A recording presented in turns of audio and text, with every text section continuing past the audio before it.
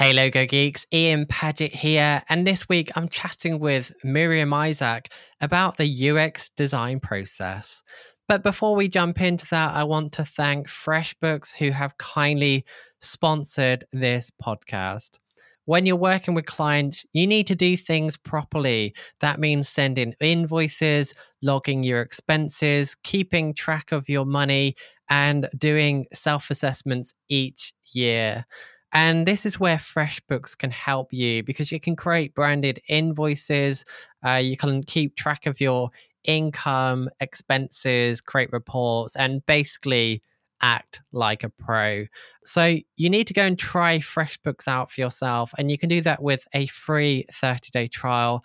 And it's one of those where you don't need to enter any credit card details, so you won't end up getting charged if you forget to cancel your subscription. So to claim that free trial, head to freshbooks.com/logo geek, making sure to enter Logo Geek in the How Did You Hear About Us section. So this week's guest is someone that I met through an upcoming event called Front Row, which is a virtual design conference happening in July. They have loads of inspiring speakers lined up, and I've kindly been invited to be on a panel, which I'm really looking forward to. So if you want to check that out, you can get a free ticket just by heading to frontrow.design. So anyway, last year I was watching the speakers of this event, and this week's guest, Miriam Isaac, pretty much laughed all the way through the bulk of the time she was on, but she did manage to drop in some incredible advice around the topic of UX design. So I started to follow her content through Instagram, and I've been really impressed by her approach to wireframing in particular. She does such incredible sketchbook work, and looking into what she does further, she's so organized and she really knows her stuff on the topic of UX design. So she's definitely a real expert in user experience design. So I thought I'd bring her on the show to discuss this topic further. Now, I know this show is focused on logo design and branding primarily, but I figured that now and again, I'm going to weave in topics connected with design in general. I know I personally love hearing stories from all designers. I know some people listening are designers in lots of different spaces. So I hope that you'll enjoy me adding a little bit more diversity to the show. I'll obviously keep the show as focused as much as I can on logo design and branding, but I've been doing this show weekly now, every single week for over 6 months consistently, and I plan to do it ongoing pretty much forever. And I just like the idea that I can speak to other graphic designers that I meet. I've been meeting so many cool people online and in reality over the years, and I'd love to bring them on to find out their story. And I know that you guys will enjoy that too. So watch this space. So this is the first episode connected with user experience design, and like I said, I'll keep the topics as much as I can closely related with logo design and branding. But anyway, this week's guest, Miriam Isaac, is a user experience designer who creates and designs digital products. In this podcast, we take a deep dive into her design process, and as expected, there's lots of laughing throughout this, so I hope it will make you smile. So let's get into this to discuss UX design. Here is the interview with Miriam Isaac.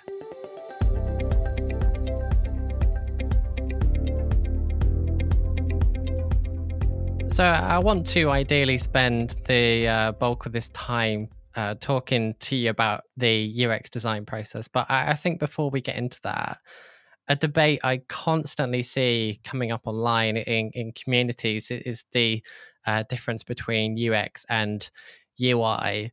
Can you clarify what is the difference between these two? So traditionally, UX and UI design were cast as being two different verticals. I believe that UI is part of UX, because UX is the whole experience one feels when you interact with a project. And that includes the interface, which is the buttons, the styling, the typography, and the colors of an application. Mm-hmm. We had to go with this way because we had to establish UX as a completely new industry and vertical, because we've come from being web designers, and we needed to establish this new thing called UX, and establish something that this had more depth to it than just the interface of the product. Because at the time, I'm sorry, my daughter just came. Don't worry, keep going, it's okay. Because at the time it was still quite seen as surface level, but as technology became more advanced and there was more advanced interactions, we needed to take a step back and learn how to do those interactions, and learn things like, how do people interact with external stimuli? How does that apply to human computer interactions, and that whole behavioral science behind that, and applying that to digital product design. So that I believe UI falls under the umbrella of UX, and it's part and parcel of UX, because the colors, the type are all part of the experience that one feels when they interact with a digital product. Yeah, I totally agree. I mean, I've been, I know I'm primarily specialized in logo design, and people listening to this probably know me more for my logo design work. But I actually worked for a web design agency for over 10 years. So I understand exactly what you mean. And in my role, I never... I kind of did everything, and I never really treated it as two separate disciplines, because, like you said, they do overlap. But I can understand why some bigger companies do want specific individual people for each separate role, just especially with UX when it can become more complex. With all the research and all the all the underlying work that you need to do. Yeah, 100%. I mean, also the interactions nowadays are so complex. When Don Norman coined the term UX, he also said it wasn't just the experience with a digital product, but also with the complete product, to, the hardware, and to the manual, and to the guidebook that would say come with the digital product as well. The problem is that was coined in 1990s, and nowadays technology has really evolved and really advanced, that someone just doing the interaction design, just for going from A to B to C to D, and then back to A, or back to B, or back to C, that could be so complex. That could be an entire person's job, and you can't. And when people online look for UX designers, they're not looking for someone to also design the physical part of the product. They're looking for people to design the interactions and do the user research. And I really believe that we need to make this definition and move away from Don Norman's term, because when I come out and I say it's the experience one feels when they interact with a digital product, people come back to me and say things like, no, it's not true. It's everything. It's all the things. It's anything. It's how you interact with a doorknob. It's how you interact with, I don't know, like a cup or a mug or a teapot. And I'm like, no, these people aren't being hired to design teapots. These people are being hired to design for digital products. We need to make the separation. In essence, they're right. And it surprised me how I've also moved away from it, because I was also a big believer. But in terms of having clarity in our industry and helping people hire for the right positions, and helping people enter this industry, which we know from so many people, they're like, what's UX? I don't understand. Why are there so many definitions? When you Google the term UX, you should be able to understand that right off the bat. And it has to be in correlation to what these people are being hired to do. And not only that, is that I've had conversations with very frustrated product designers who design teapots and they design doorknobs, and they get messages on LinkedIn asking them if they do, interaction design or digital design, and they're very frustrated. And I really believe we shouldn't be taking our terms from different industries, and we should just call a spade and say a UX designer, it designs digital products from finish. Yeah. I did actually notice on your website, is your main kind of tagline, when you first come on the site, you don't actually say that you're a UX designer. You do say that you're more of a product designer for can't remember exactly what you said, but like online interfaces, which I thought was a nice way of putting it. Yeah, I think I made that like in 2018. I don't think I've updated it for a while. I didn't even realize. I think because I wanted to position myself that I do digital products and not to have that confusion. Yeah, I think it's good to make that clarification, especially when, and I think as well, calling yourself just a UX designer kind of puts you into a category, but I like the way that you did describe that. I don't know, would you change that now? Because you said that you did it a few years ago. Would you have that sentence different now? I'd probably put something with UX in there. Yeah, it gives clarity to it. Because it says exactly what you do. That's so good. I'm so glad that's what a value proposition should be. So that's really glad that. Well, that's what I do. I make value propositions for other people. Yeah, fantastic. Now, well, graphic designers, we all love the nitty gritty details. And I looked on your website again, and I went through your process. I'd love to spend some time going through that in detail if you're happy to. So, you're probably going to tell me that you do it differently now, but based on your website, you mentioned it's broken down into 5 steps. So you've got discovery, research, ideate, prototype and design, and deliver and evaluate. Yeah. Would you mind going through each one of these steps, what you do, assuming that the audience is not familiar with the web design? So can we start with like the discovery? What would you do within that step?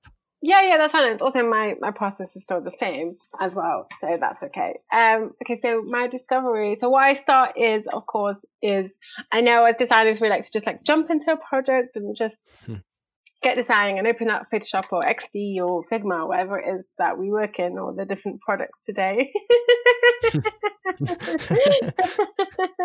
I remember once writing about this and being like, I had to write Sketch /Figma /XD /Photoshop /Illustrator. It was funny because I didn't want to alienate anyone.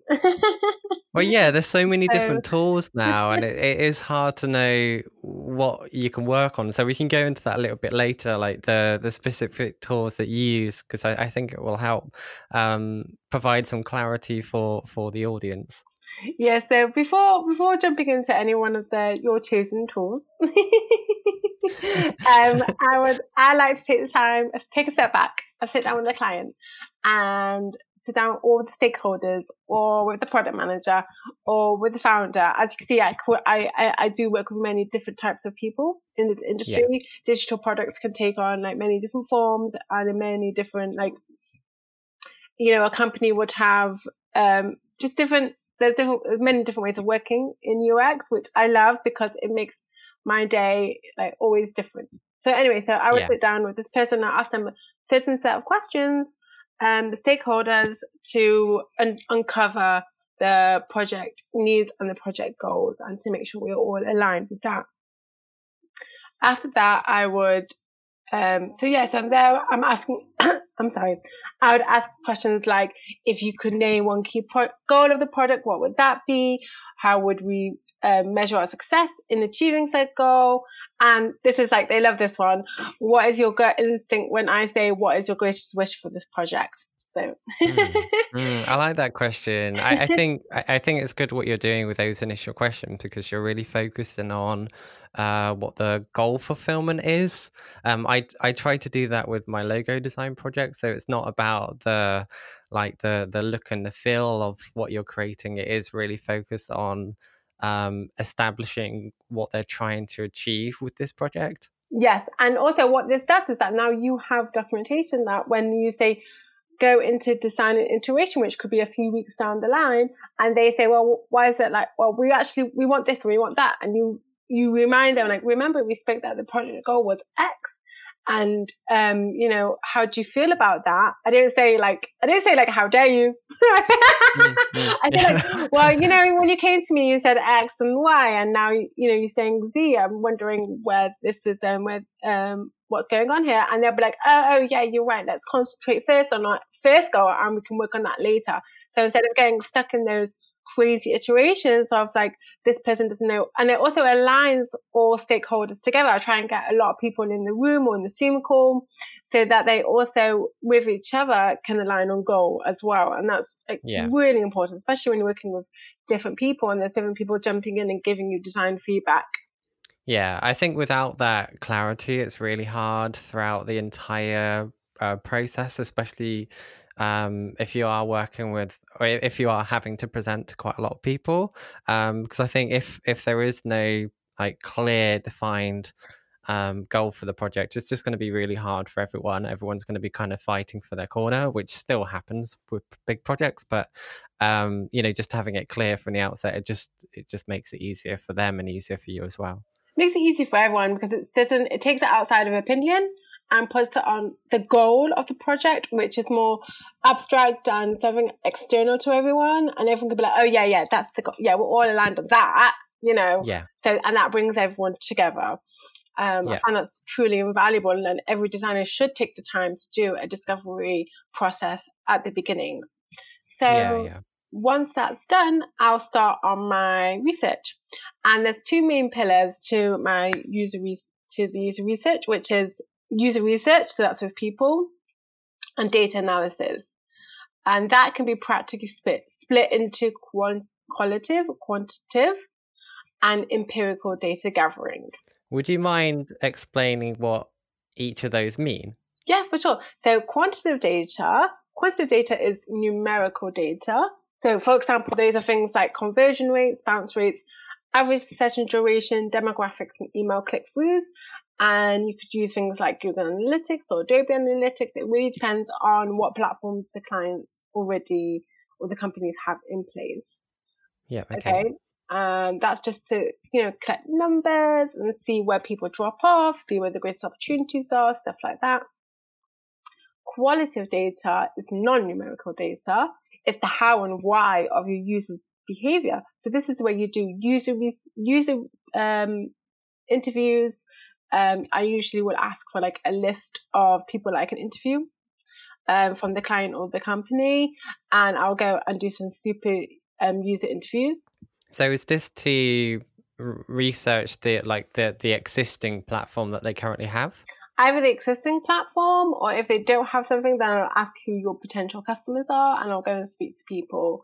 And I can also, sometimes if they don't have anything at all, then I'll usually go out and find people in their demographics of their audience, which will be uncovered in the discovery phase, like discovery questions. I'll be asking who their audience is. And sometimes they could have like two types of audiences. So I'll go and do some user interviews. Also, you could use things like going on seeing their social media comments, reviews on their website or their product. You can use things like Hotjar surveys, Microsoft Dynamics or Yotpo. Also, Quora, I find, is a great place to find out information about a company as well. Mm-hmm. The next one is... Sorry to interrupt. Just before you move on to the next one, those interviews that you carry out, what type of things are you asking? How are you going about doing those interviews, and what are you trying to find out? Yeah, so it's usually conducted over a Zoom call or over the phone, or if I'm lucky, I could do it in person. It really depends on the client and the company, or the company. Yeah, sure. And I'll ask questions, things like, well, how does this product make you feel? If you had a magic wand, what would you change about this product? Would you recommend this product to anyone? What was your greatest pain point in the product? And really finding out, what I do is like interview the least 5 people, and I will from there look for patterns within those interviews to see of a common pain point that could be an opportunity for us.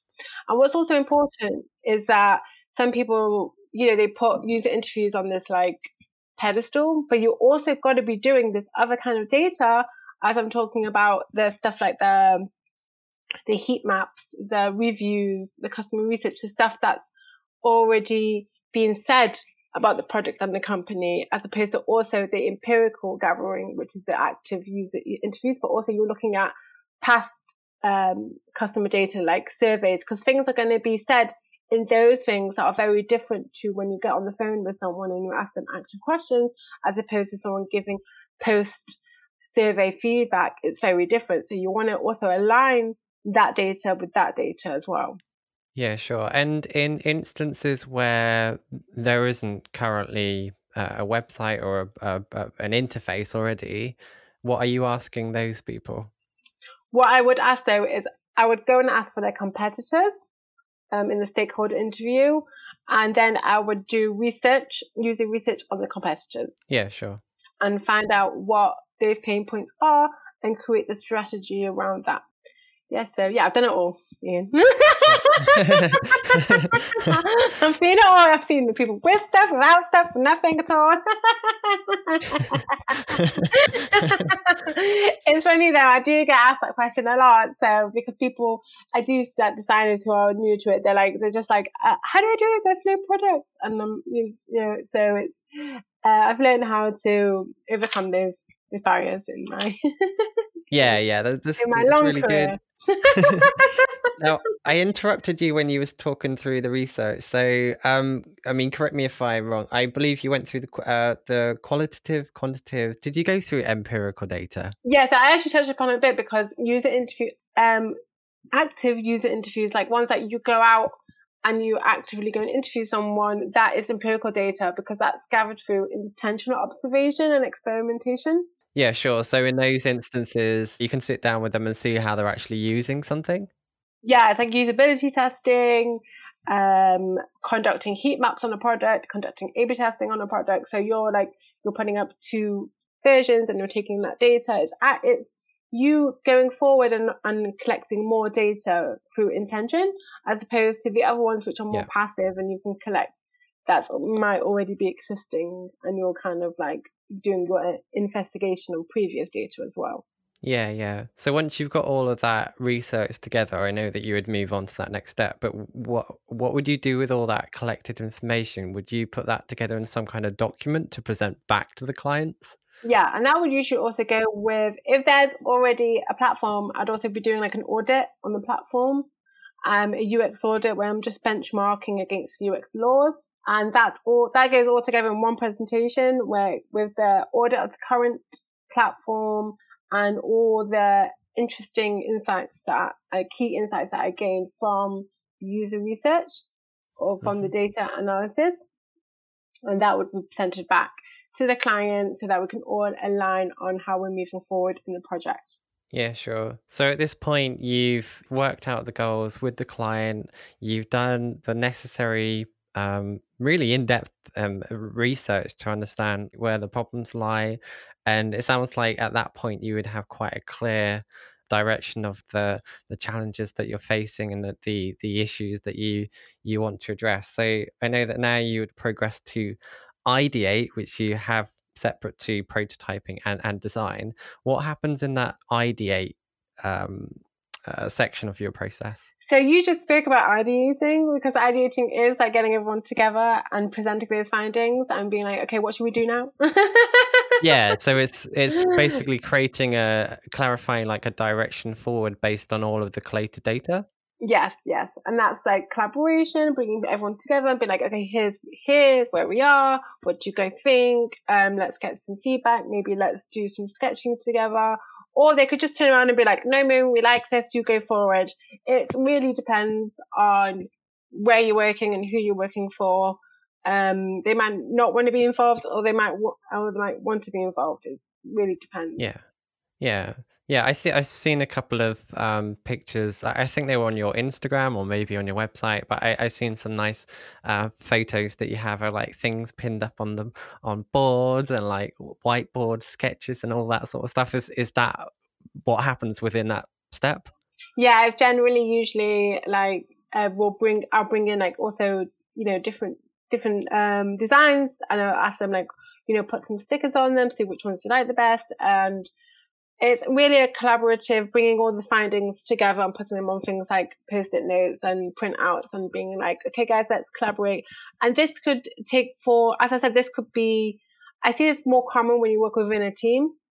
As a solo, hired as like a hired gun, And when I go back to client with the findings, they're usually like, oh, this looks good, Miriam, you go forward. Like, they're not that interested in having a session. They're just interested in like going forward because they're busy with their business and managing their own employees, and they want me to take care of it. So it really depends, or like, it really depends how I'm hired. In terms of that. So I don't want people to feel worried, like, oh, I'm not doing this like collaboration sticky note stage. That's okay. Like, it happens. It can happen in different ways. So yeah. I mean, that does make sense. So in instances where there is a team where they want to get involved, you have that workshop to clarify direction. But if you don't always do that because you're able to present the findings that you've done, show a direction, and I guess then they could just say, yeah, go ahead. yeah. As I said, it just depends on situation, and UX can take many different forms. So it really just depends on the level of involvement that people want to be involved with. And that's all spoken about in discovery as well. So Yeah. Now I know the next step you're working on prototyping. I this is something that I really like that you do, and everyone needs to go and check out your Instagram because these are really cool. But I see you do a lot of these really nice sketches. I don't know if you're showing them to clients, but you can explain that shortly. So this prototyping section, would you mind talking through what you're actually doing within that, and would you mind talking through those sketches that you've done as well? yeah, sure. Yeah. So after everything's been defined and researched, we're going to tell we're already like, oh my God, finally, we can start drawing. Yeah. It takes a while in the UX world to get to that drawing stage, the fun bit. So after that's all done, we've all got direction, I can finally start with creating the screens. And what I do is I usually start on paper. It's really my preferred way of working. I know some people would like to do the wireframes on the computer, whatever it is. I find paper just is amazing in terms of getting those initial, because going from like idea and insights to physical, product is quite the creative jump. So for me, drawing on paper works. That's how it works for me. It really gets my creativity going. It really gets me thinking. I enjoy creating my paper wireframes and really trying to figure out things on paper.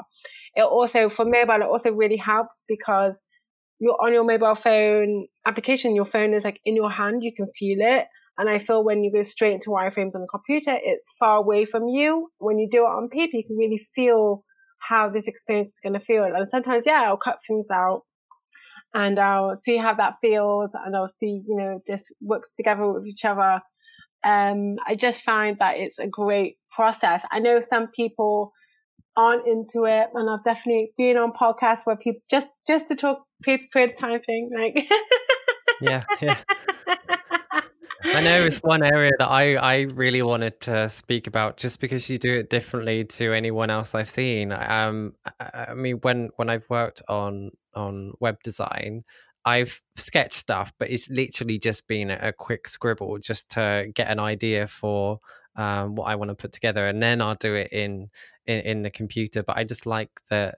The way that you're doing it, it feels like you spend a lot of time working in your sketchbook, and you put a lot of detail into it, and I don't know, you can tell that it's like your favorite part of the entire process just based on what I've seen.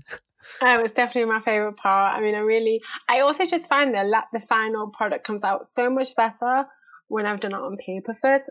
I don't know why I can't explain it, because I have tried, like, sometimes when there's been a really tight deadline, I'm like, okay, I'm not going to be able to sketch. And I've tried to skip it. I've seen that, oh no, I've ended up spending more time on the project because it's not come out as well. So I really believe in like sticking to my process, because I really see, for example, I was recently working on a assignment board, which is like a table of different tasks that a user might have on their board that they need to go through. Yeah. And I did try, and it's part of a much larger project. And I tried to start it in XD, this section. And you know what? It wasn't working. It just wasn't flowing. And I sat down and I said, okay, I'm going to sketch this out, and I just finished the UI design yesterday. The client loved it, and I just knew it was because I went back to paper and went back to my process. So I really think that's really valuable. And as I said, I feel interfaces is an experience, and if I'm starting on paper, really starts that whole process of creating an experience. Yeah. As we speak about. Yeah. One big question I have, I'm sure other people might be thinking this as well. What are you showing your client? Are you showing them sketches, or are you putting together an extra wireframe in some kind of software first to show the client? It really depends. It really depends on the client, and I know that's such a classic UX person's answer. It depends.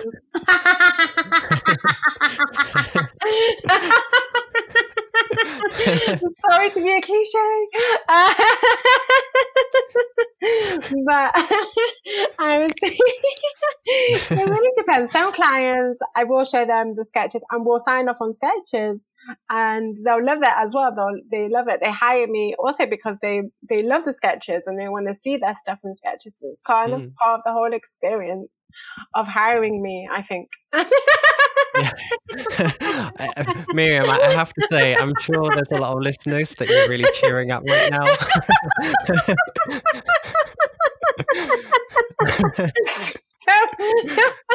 Anyway, you know what? I did a podcast with Connor Fowler, and he was telling me when I was editing the podcast, the spikes were so hilarious. Like, well, I know. Yeah, I know one of the first things I watched from you. I think the first thing you did was just burst out laughing, and you hadn't even said anything yet. It's funny. So I hope listeners are just laughing away. I think so. Do you know what? I listened to this podcast called Dollop. It's about these two guys. They do a history podcast, and they laugh the whole time but they're also really serious, like about history. And I'm really learning a lot about the stuff in history that like pockets of history that aren't really taught in school. But they laugh about everything, and I said to myself, if I ever make a podcast, it's going to sound just like this. Like, yeah, that's going to be you. Yeah, you have to do that. You have to make that a thing. So what are we talking about? Wireframes. I just want to take a short break to thank FreshBooks, who have sponsored this episode. As creatives, we like to spend our time designing logos and brand identities, but a lot of us spend more time than we'd like doing admin work, like creating invoices, chasing payments, logging expenses. And that's where FreshBooks can help you. It's an accounting software designed for creative professionals that will save you time. For example, you can create branded, professional-looking invoices in as little as 30 seconds. You can set up credit card payments right from those invoices too, meaning that your clients can pay faster. And when it comes around to tax time, you can export out tidy reports for expenses, invoice details, and sales tax to make working with an accountant really simple. Right now, I'm offering listeners of the Logo Geek podcast a free 30-day trial. To claim that, just head to freshbooks.com/Logo Geek, making sure to enter Logo Geek in How Did You Hear About Us section. Now let's get back to the interview. Okay, yeah. So where we got to, we was talking about the wireframing and prototyping. So I know that we said about like sketching and sometimes I understand what you mean. I think everyone understands this. The audience of logo designers. I never show sketches personally, but I know from time to time you get that client that just understands and you know that they would understand the sketch, but then you also have these clients that just wouldn't get it, and that they wouldn't appreciate those sketches. So I know what you mean by it depends. So I'm curious then, so you've done the sketches and you need to create a prototype. I'm really keen to talk about the tools here because I know it's a land field of so many different options out there for sure.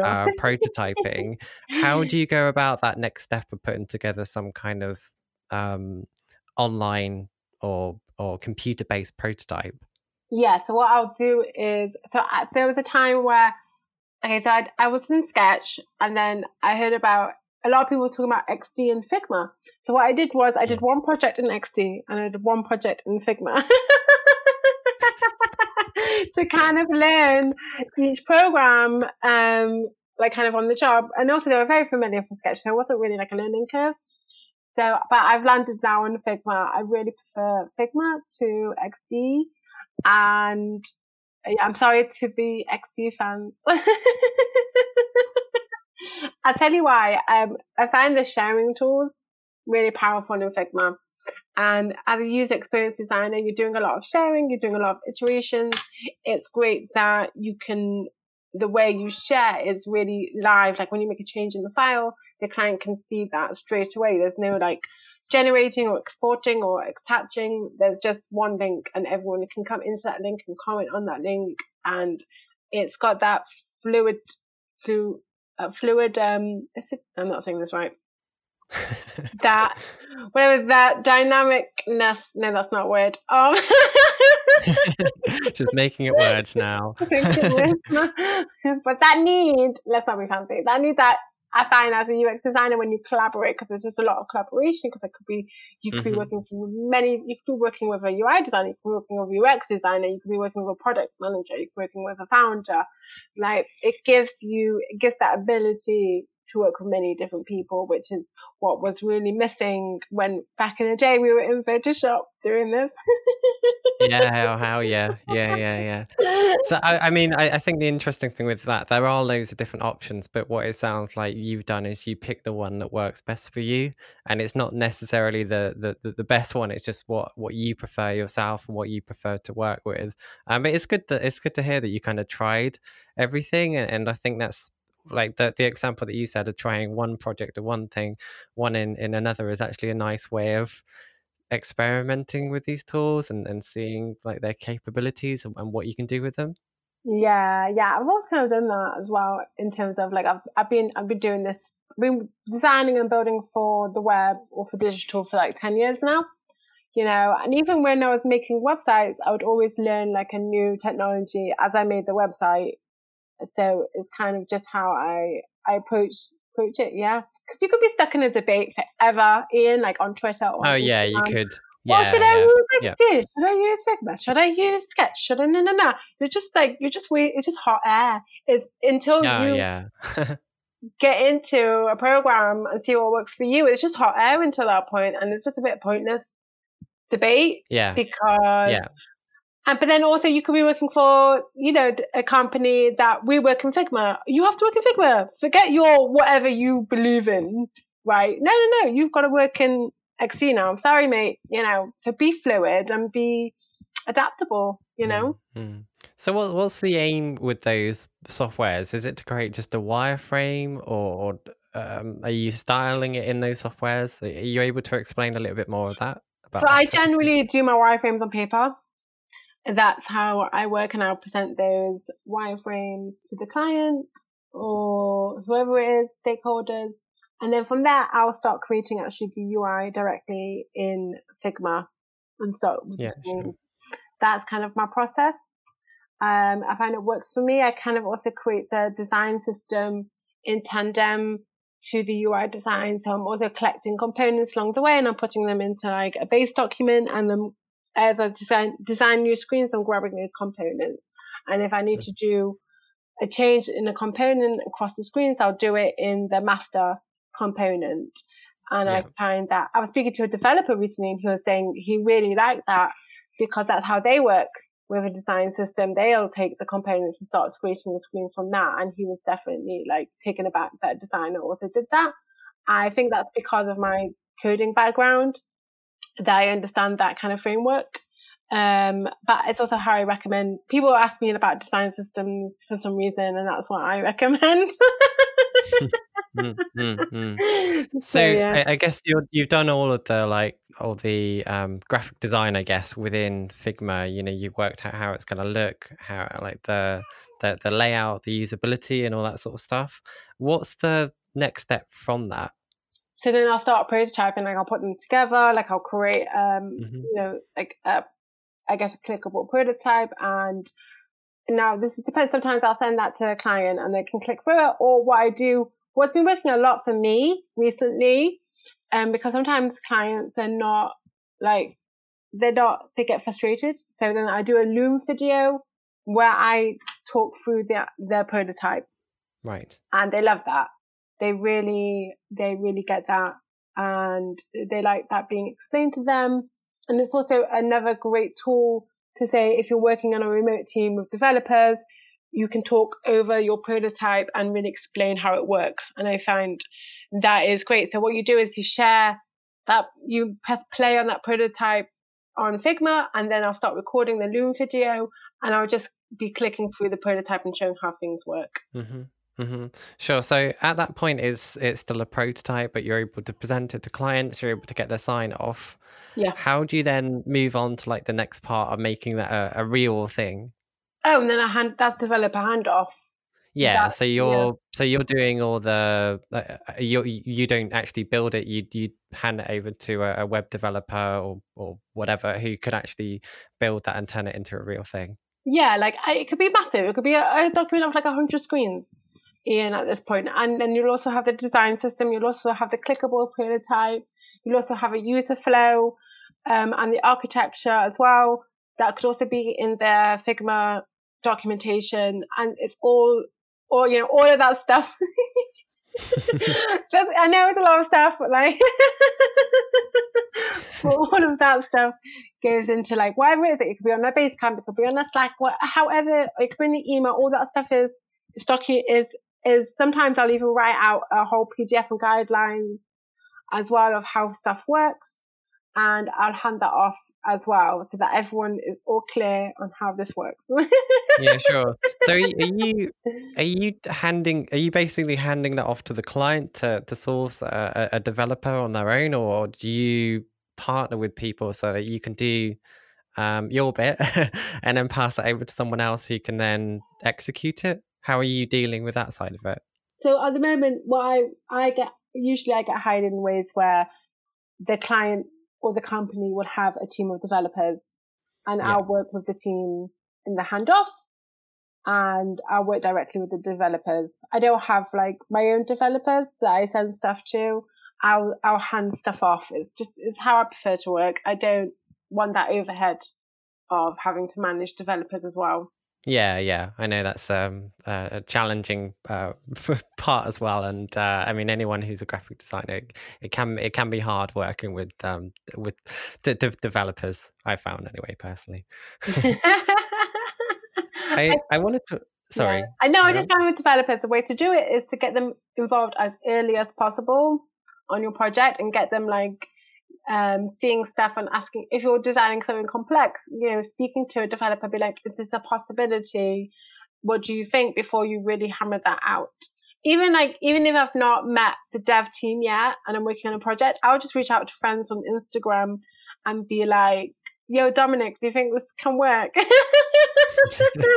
And he'll be like, no, man, that's ridiculous. Or he'll be like, yeah, I could do that. I'm like, I know you could do that, but do you think other people can? I think that's one of the good things that what you do, and I've done this as well myself. Even though I'm not a developer, I think if you're working on any interfaces, you need to have a basic understanding of what's possible, and if you're not sure, it's always good to check with someone just to make sure that is possible to do. Yeah, 100%. And the best way also is finding something that already exists, that is online and working, and you can like refer to. And developers also like that challenge of seeing something that's already live and be like, oh, how do they do this? Oh, I'm gonna like puzzle this. I'm gonna unpuzzle this. They like that as well, I found. So as long as it's online and it's working and they have something that they can refer to, they're happy. They're happy to have a puzzle to do. Yeah. Yeah. I did want to just briefly ask about that kind of handoff document, because I looked at one of your case studies, and it looked like you provided some really comprehensive like PDF document or something that had everything in it. I know you mentioned that you put it into Figma, so I'm not sure of your usual process, but I'm assuming that you put together some kind of actual in-depth document that explains exactly what should happen when, what everything should look like and stuff like that. Is that the case, or is it all just Yeah, definitely. included within Figma? Oh no, I also in like as part of the deliverables, there'll also be that there'll be documentation which could be done in Figma, could be done in any whatever program you fancy, where it's like redlining, and really there could be a stage where, and this could be also dependent on developers, there could be a stage where, say, they've put something up on GitHub or on Storybook and they've come back to you like, hey, Miriam, what do you think? And I'll see there's an issue. So then I'll go ahead and make further documentation to really explain how it should look, and I'll give them values and proper redlining. I do find in Figma nowadays with the code panel, this mitigates a lot of that redlining we had to do manually.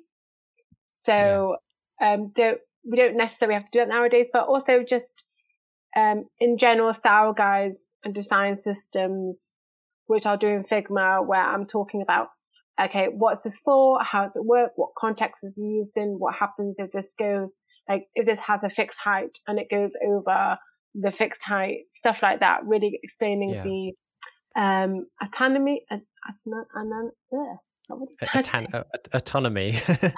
Autonomy. Yeah. And then the behavior, and then the usage usually mitigates all those problems. Yeah, it sounds like you go through everything, with a fine tooth, and you do everything very thorough. You do all your research properly. You work with clients to understand everything properly.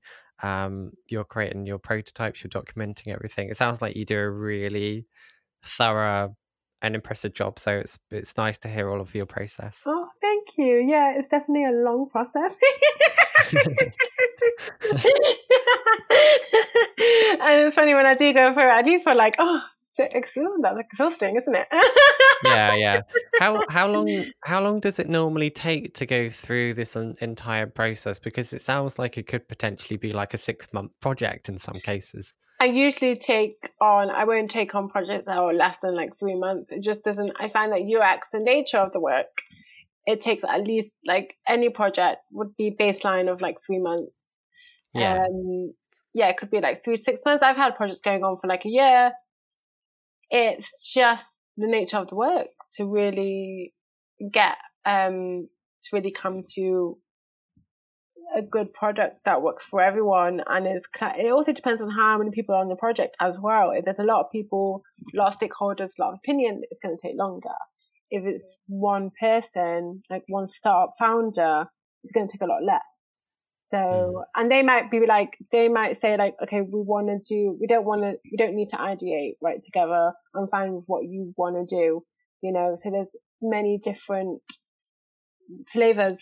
It could range from being this complex B2B software as a service application, which could take a year, I've seen, or it could be a small application that has 5 screens, and that would take a lot less time. Yeah.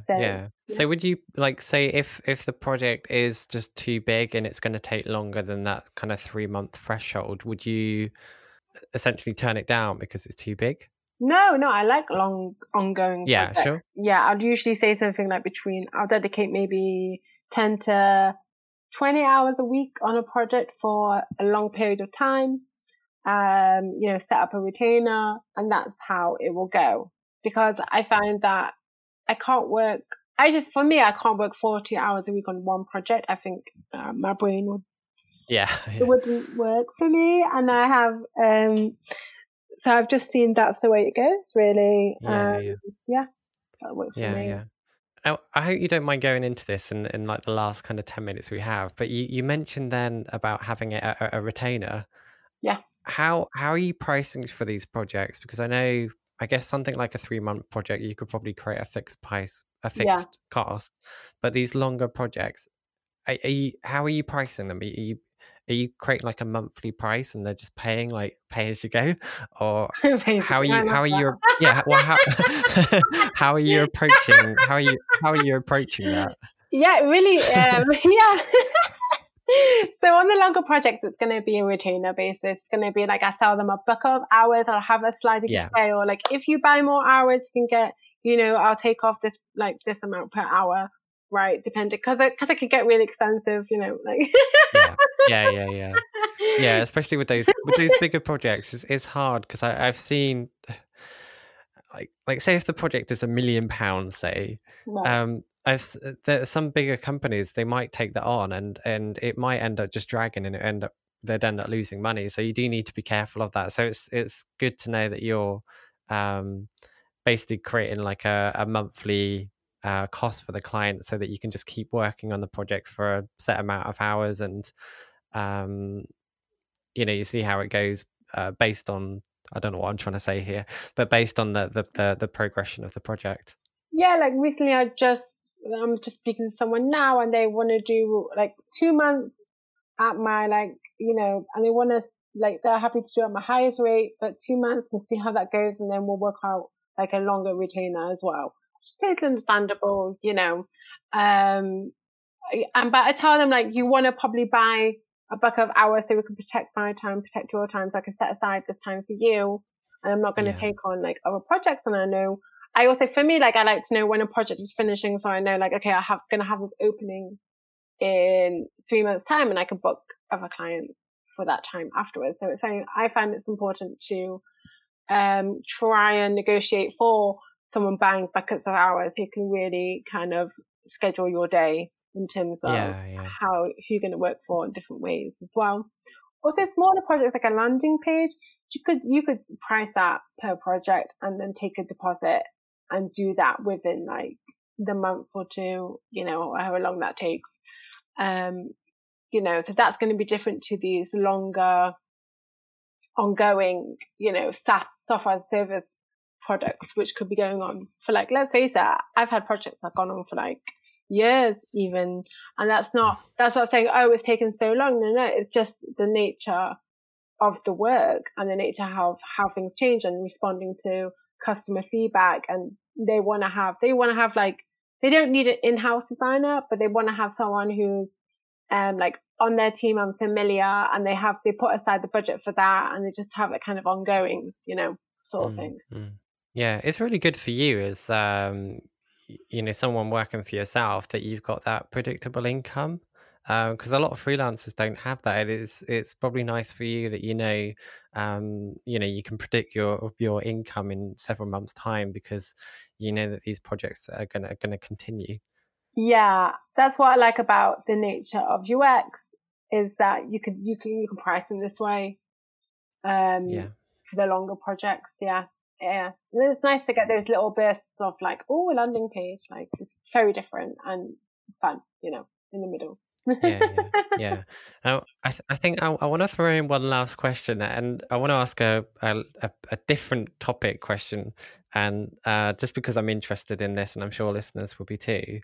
I read that you was one of 6 designers that was lucky enough to be interviewed by Instagram, which sounds like a massive opportunity. Would you be able to tell us a little bit more about that? So when they launched their @design channel, are you familiar with the @design channel? I don't follow it myself, but hopefully listeners will be familiar. And if they're not, I'll link to it in the show notes. Okay, so it's really funny. I got this email from someone from Instagram, and at first I was I'd been featured by a different Instagram account, so I wasn't quite sure what this was. They were like, "Hi, this is Casey from Instagram. We're launching our design channel. I wanted to interview and feature you as one of our 6 designers from around the world, and we want to do one post on UX design." And I was a bit like, what? And I wasn't sure it was real, but I checked her out on LinkedIn. I was like, oh, this person does work on Instagram. And I checked out her email signature, and it was all legit. And I was like, oh my God. So then I emailed her back, and she set us up an interview, and she asked me a set of questions. And then she's like, and then she picked a picture of mine, like a wireframe sketch of mine that she was going to feature. And I was like, okay, I don't know why, but I wasn't expecting. But then maybe a week or 2 later, it came out that I was the first post on the launch of the app design channel, and I was just wow. That was crazy, and that really took my Instagram account to the next level because it really gave me huge exposure. And I'm so grateful that I was able to fly the flag for UX and fly the flag for also designing in Israel. Like, I was really flattered and just, it was an amazing experience. It really did a lot for me. Yeah. It's really cool. How did they find you? They just, I think through hashtags. Yeah, nice. So it's just you're just posting on Instagram using the hashtags. And I guess, well, I mean, like I said, people do need to go and check them out. The wireframe sketches you do are really cool. So I'm not at all surprised. I think it's amazing. I was really, it was great. And also at the time it was a bit more newer UX. So people were like, some people on the post were like, so good, you feature UX on your design channel. It's amazing. Like, it's getting more exposure. And she found me. I think she must have just searched for UX and found my picture. That's cool. Well, congratulations for that. I think it's an amazing thing. And I just want to say thank you so much for coming on and talking through UX. You know, you've gone through it in quite a lot of detail, and I think even for anyone that does already currently work in UX in some form will probably get some value from it. But it's really interesting. So thanks so much for coming on. Thank you, Ian. It's so lovely to be here and be on your lovely podcast. And I've been following you for like, I don't know how long. But I'm also super excited to be on front row with you in the summer. I'll link to that in the show notes. So if anyone wants to attend some kind of online conference, you definitely need to check out Front Row. I'm on there. Miriam's on there. There's a few other friends of mine and past guests of the podcast that are all going to be on there. But yeah, I mean, with the world the way it is at the moment, most of the conferences around the world would have been cancelled. So that would be a nice online equivalent. Yeah, I'm definitely excited to be on the panel with you. That's going to be really fun. Yeah, it should be fun. Well, thanks, Miriam. It's really good to speak to you. Thanks, Ian. Thank you for having me. I really enjoyed it. Thank you. If you enjoyed this episode, let myself and Miriam know by giving us a shout out on social media. I always love to hear from listeners of the podcast, and I know that Miriam will really appreciate that too. So do give us both a shout out on social media if you enjoyed this episode. So if you want to learn more about Miriam Isaac, head to her website, miriamisaac.com. Alternatively, check out the show notes for this episode where I'll link to that, all of her social profiles, links to any books or resources that we mentioned in the interview, as well as a full transcription too. So to find the show notes for this episode, head to logogeek.uk/85. Again, to find the show notes for this week's episode, head to logogeek.uk/85. Now, if you're keen to discuss anything mentioned in this interview with me and over 9,000 graphic designers from around the world, you have to join the Logo Geek community on Facebook. It's totally free to join and it's so incredibly active. So you'll get your questions answered, the feedback that you want, and the support that you need to grow and develop as a designer. So to find out, just head to logogeek.uk/community or just do a search on Facebook for the Logo Geek community. If you enjoyed this episode, can I ask you to write a review on iTunes? That will help me to reach more people. So for listeners that have already been able to do that, thank you so much. I really do appreciate it. And for anyone that hasn't, and if you do listen and you do enjoy the show, please spare a few minutes and write a review. That will help me to reach more listeners and ultimately allow me to attract sponsors and, you know, continue doing this podcast. So if you can spare a moment to write a review, thank you so much. It's really greatly appreciated. Anyway, that is it for this week, but I'll see you the same time next week for another exciting episode of the Logo Geek podcast.